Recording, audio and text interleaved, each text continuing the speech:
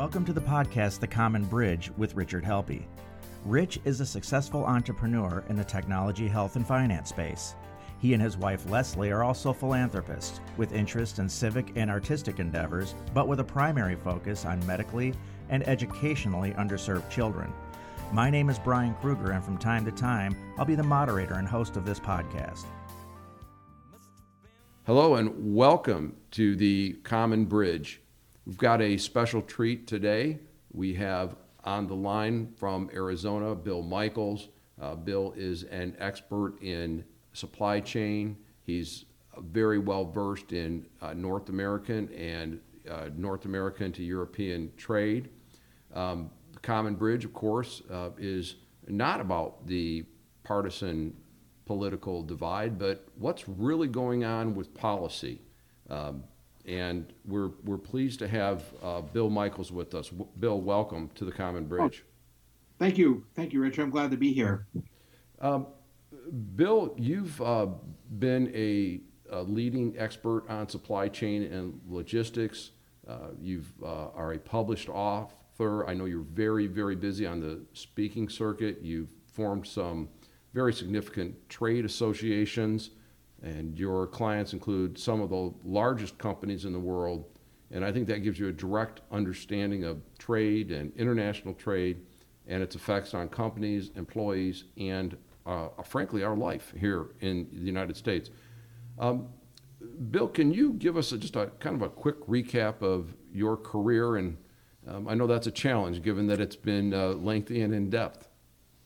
No, I'd be happy to. You know, I started my career in supply chain as a trainee, and actually at that time it was at Smith Corona Typewriters, and I worked in every area of supply chain, and planning area, the purchasing area, logistics area, warehousing, and I worked there for about 12 years and led the company, and eventually ended up as director of R&D planning and making everything come out of R&D and get manufactured and out the door. And so we led the company through electromechanical to electronics, and then we led it on to printers. And at one point, the management came in and said, no one's ever going to want a desktop computer. And they exited the printer market and went back into typewriters. So I went into the paper industry, and I worked in the paper industry for a couple of years and learned a lot about the paper industry, but moved on, and I was recruited back into the parent company of the typewriter business to trade commodities in the food business, which was an exciting time. After that, I went on to Campbell Soup for a period of time. Then I started a consulting company and grew the company for 20 years and made it one of the leading niche consultancies in purchasing and supply chain. And then I sold the company to the Institute for Supply Management, and I left, and then I'm working now with the Chartered Institute for Purchasing and Supply. That's fantastic. Bill, if you look at North American trade, U.S., Canada, Mexico, what are some of the most important things that everyone should understand about these trading relationships? If you think about the history, the way the North American trade relationships formed, we were watching Europe pull together its culture, and it was pulling together free trade across all the units of Europe. So we were seeing common trade, borderless trade. We were seeing people free to move between borders.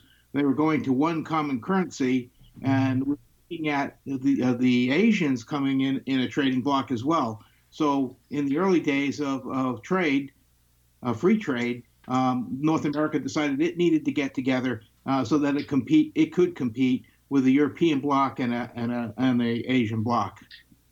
What were some of the objectives of those early deals? Where does the North American Free Trade Agreement, NAFTA, fit into that?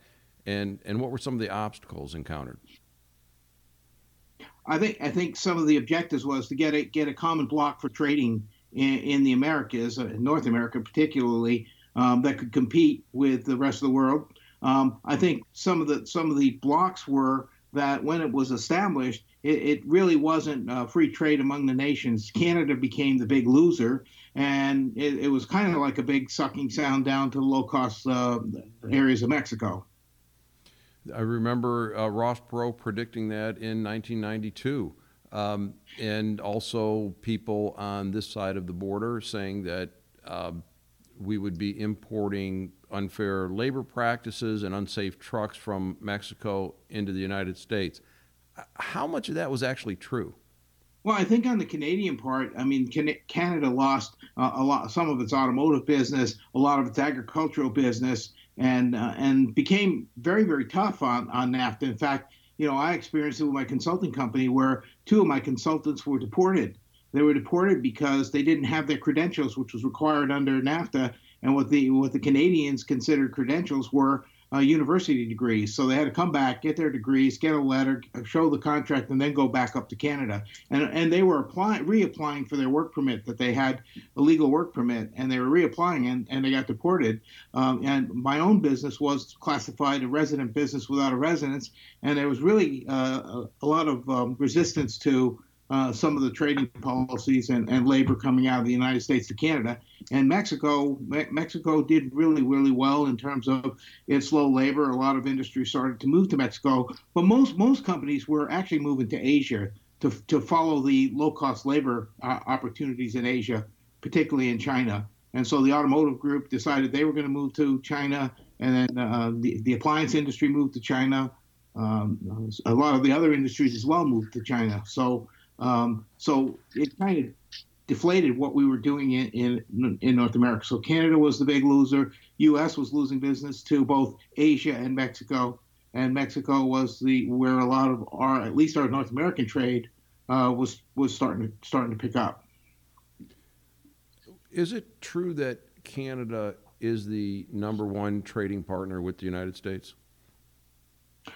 I don't know if it's the number one trading partner. I think China may be the number one trading partner. But it certainly a lot of goods, lumber, particularly automotive components, not necessarily agricultural components.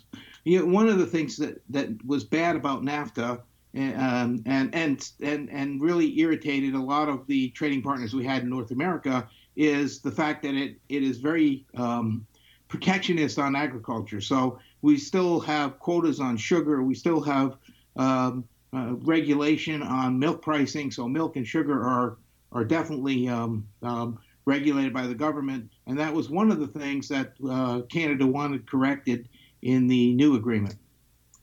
Did they get that, what they were after? Yeah, we increased the quotas allowed to come in. Back in the early days when I was working in the food industry, the world sugar price was around 15 cents and the U.S. price was around 45 cents, which really forced a lot of people in the industry to go to fructose, which is a corn-based sweetener, just to avoid that. Some of the things that we did in the food business, we would reformulate for a full product in Canada and then bring the product in under the quota. So milk and sugar were really irritating the Canadians, and that's been opened up quite a bit in terms of the quota that we get. How did the NAFTA agreement affect the automotive industry? Well, it didn't. It really didn't have a lot of impact in terms of in trade agreement area in the North American bloc in terms of controlling the labor content. So the materials could come in from Europe and Asia and everywhere else. Under this new agreement, 75%, we changed the content, the amount of in-country content from 62.5 to 75%.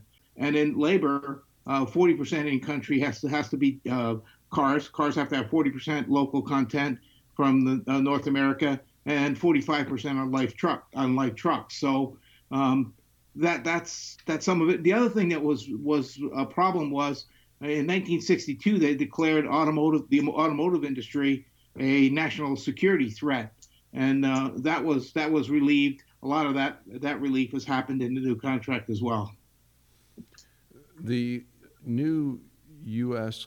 Canada-Mexico agreement was a bipartisan effort. It came through the Democratic House. It was endorsed by Democrat senators and, of course, signed into law by President Trump.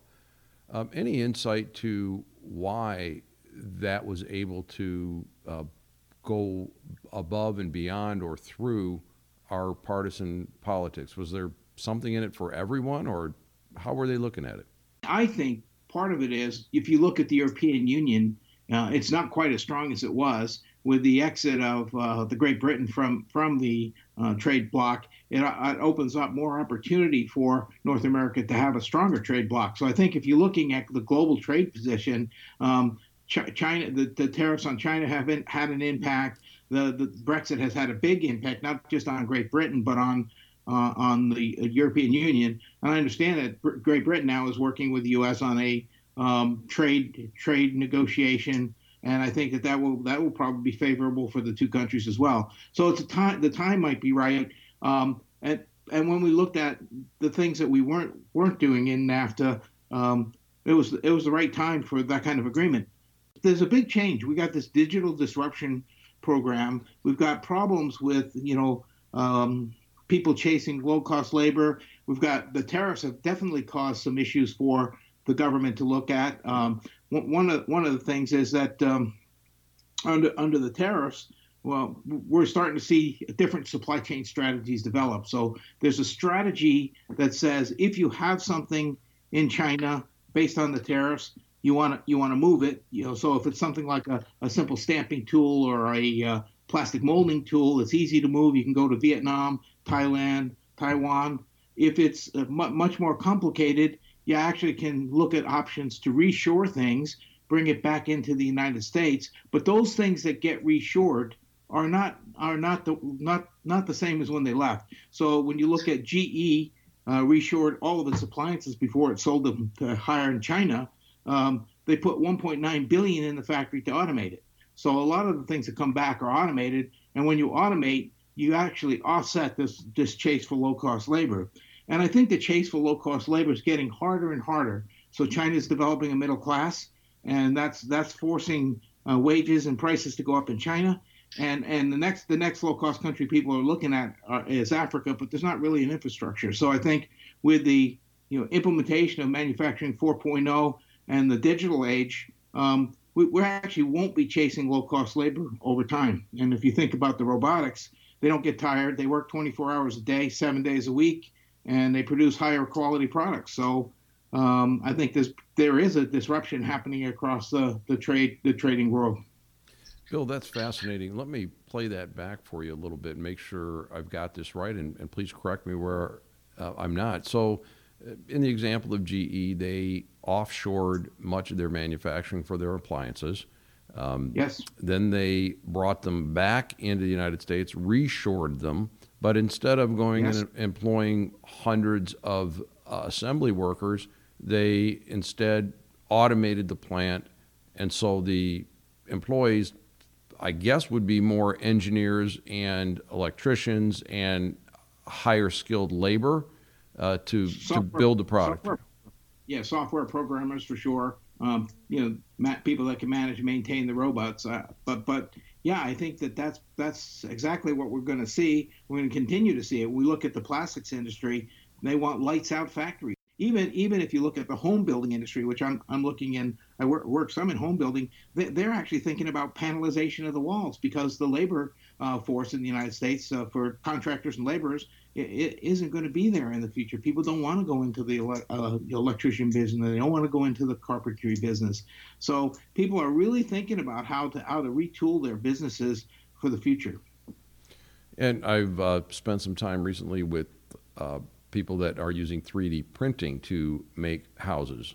At the moment, it needs to be done economically. To make it done economically, it's got to be done on a whole subdivision level. You couldn't just go in and infill, Royal Oak, Michigan, with a new home that way. Right.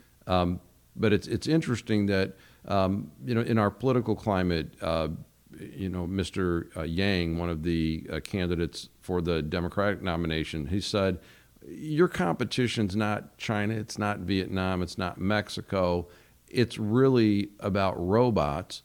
And when I think about the implications for the society, we have spent time on what education policy should be, because we need people that are capable at the software and design and physics level to maintain these wonderful manufacturing processes. And we've also got to figure out a way to distribute spending power if labor is going to be commoditized. When you start thinking about it, I think when we look at the millennials and the change from baby boomers, we really are moving into a place where things have to change in terms of the way we do things. You mentioned the home building side. I do know that they were able to build and 3D print an entire HVAC system, which is pretty functional. So I think that's good. The way we look at everything is going to change. I want to mention one or two things else that affect trade. When we looked at the disaster we had in Japan and the crisis that we had when we had the tsunami and components went out, or when we had the floods in Thailand and we lost some of the memory chips and things like that, people started rethinking their strategy. So should they have smaller manufacturing plants that are duplicated close to the markets that they serve, or should they have one big global overseas plant that's shipping stuff all over and highly at risk? So I think there's that risk management as a strategy. And the other thing that comes into play now is the corporate social responsibility. So you've got political, when you're looking at your market, looking at where you're going to place your things, you have to look at the market in terms of political, what happened in Argentina where people lost all their plants, the social aspect, because you have forced labor and bribery in many of the supply chains. What's the environmental impact? Because that's what millennials are looking at, and they're going to be the new consumer. Economic impact and technological impact. So you have to look at all those things and build a strategy that's going to accommodate, one, what market do you want to be in? What kind of environment do you want to be in? And then how are you going to do it? So I think people are rethinking the whole supply chain strategy. I was at a company that not too long ago, and they were looking typically like other people do, and they were looking at low cost labor, and they're like, hey, let's move something to the Eastern Bloc. We can get a better piece price. But what they didn't account for is the fact that they've got longer transit time on the ocean. They're extending the supply chain, so they have to have longer inventory. They have to have more cash to manage that inventory. They have duty and freight and insurance that they have to look at. And so some people made a lot of these decisions in the old days, not looking at the total cost of ownership. They looked at just the piece price and the ability to get it in. But you got a lengthened supply chain. You got to tie up more cash in inventory. You got freight, duty, and you got more risk. In my early days, I remember building a mold, and it took 26 weeks to build the mold. And the ship went in, it got into some rough seas, and they cut my container loose and dropped it overboard. Oh, no. Yeah. So you start all over again. That was on a new product in the typewriter business. So you have to really consider the risk and opportunity. So I think today in the supply chain, it's not just about piece price. It's not just about where do you go to. It's more about best landed cost, total cost of ownership, serving the markets with the products you need, maybe duplicating some small facilities. All of that has to be considered. This is fascinating. With your longitudinal view, you mentioned 1962 and the protection of the automotive industry. And, my view of the early 1960s was a real unique time in history in that, following World War II, the only modern factories standing in the world were in the United States. Consumers had money in their hands because they had been working during the war and things were rationed. The GIs had come home, and really until the Japanese started competing with us for cars 20 years later, the 1960s was just an unprecedented boom time for the United States of America, not to mention the fact that we could trade with both oceans and that we have more arable land. While China may have more land mass, much of it you can't farm. And so we had labor policies and trade policies that were spawned from that unique position. And frankly, I hear politicians trying to take us back to that labor model, And yet I hear you saying, well, hey, wait a minute, you've got to change everything about the location of your plants, to what kind of machines you're going to put in them, to what kind of labor. And it seems like we need to be aiming at 2030, 2040, 2060, not looking backwards and thinking somehow we're going to drag 1960 into the future. Am I reading that right? You make an interesting point, but I think the reason why is because if you think of the implication where you have automation and robotics driving your supply chain, then you really have a social problem with people that are not working. So I think if you're a politician, you're very, very concerned about the impact of the social environment in the future when we don't have people doing those kinds of jobs. The tactical, transactional jobs are going to be gone. So I work in purchasing, and I did a talk one day about a friend of mine who had this vision, and his vision was we're going to have a AI computer that can identify all the suppliers over the internet, that we're going to be able to. Bill, can you explain the type of computer? I think it was an artificial intelligence that you're talking. Yeah, it's artificial intelligence computer, a machine that learns, and it will be able to identify all the suppliers. It will be able to do a request for information. It will be able to identify it and sort out and do a proposal and come back and recommend a supplier based on its proposal. And a guy named Joe Yokora said to me, "You want to see it? We have it in Stanford now. We're building it." So that when you think about the impact, we've got lots of people chasing things and doing things and managing things. Well, even think about the forecasting of end product design. What you're going to see is the Internet of Things connected in an integrated supply chain. So what we're going to see is, GE will sell a washing machine. All those components will go down the integrated supply chain, and you'll have perfect forecasting. You won't have to guess at what the demand's going to be or where it's going to be. So those two things alone are going to take a bunch of people out of our supply chain. And I think what the job becomes, it becomes really architecting the supply chain that you need for the future. It becomes really integrating those suppliers to your, aligning it to your business plan, and it becomes supplier relationship management of an integrated chain. So I think when you start thinking about even in a small area like purchasing and supply chain, it's going to impact the number of people that are involved. And I can see, as you describe that, why this U.S., Mexico, Canada trade policy is so important, because all of the countries are dealing with those dynamics, and they're thinking about how do we keep our people fed and working. Yeah. Yes. That I think is the disconnect, because you're starting to see it. We're starting to see self-driving cars. I mean, won't have taxi drivers. You're starting to see a lot of the integration coming now. We don't see it yet. It's not here yet, but that doesn't mean it's not going to be here. I never thought I'd have a watch that was acting like a phone and giving me my calendar and keeping track of my mail. I never thought that. I mean, I looked at Dick Tracy and thought that was, that's pretty. Now I have it.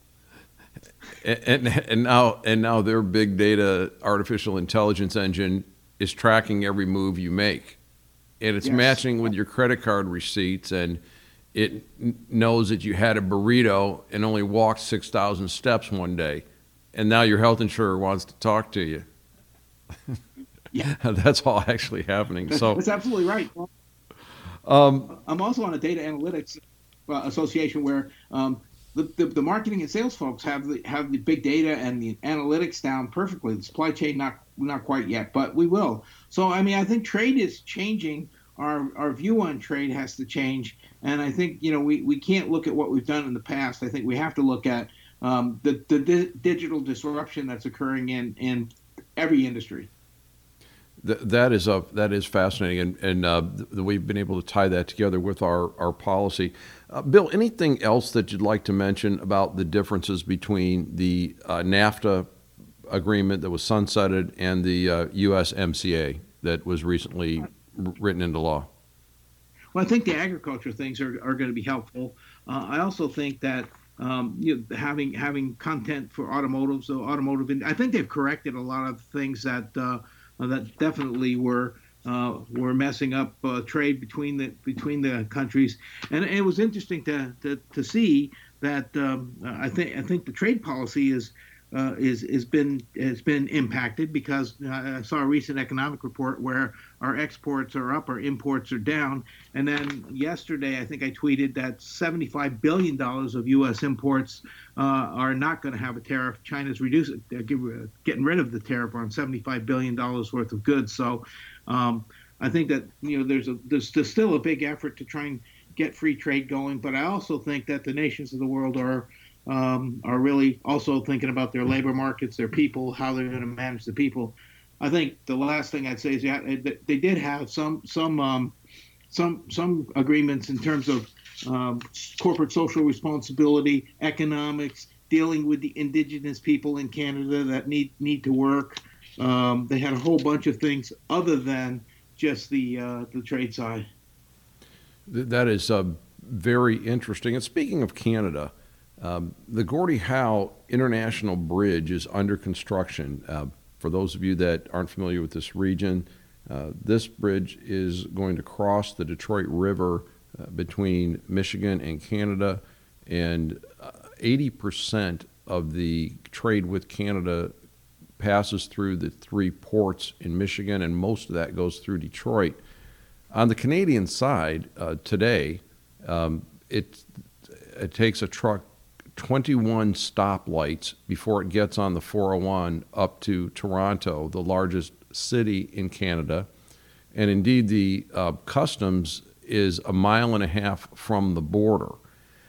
So the Canadians wanted to fund this bridge in order to have it connect directly to the 401 and then on the U.S. side onto the freeway system in Michigan and then out to the 2 airports.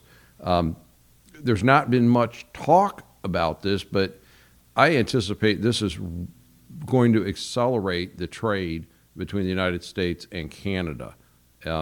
Any view on that? Yeah, I do. I mean, certainly it was always odd that you had an individual that owned the bridge in the process of customs and getting things across to Canada. That was in private hands, and the process was slow. The trucks couldn't get through.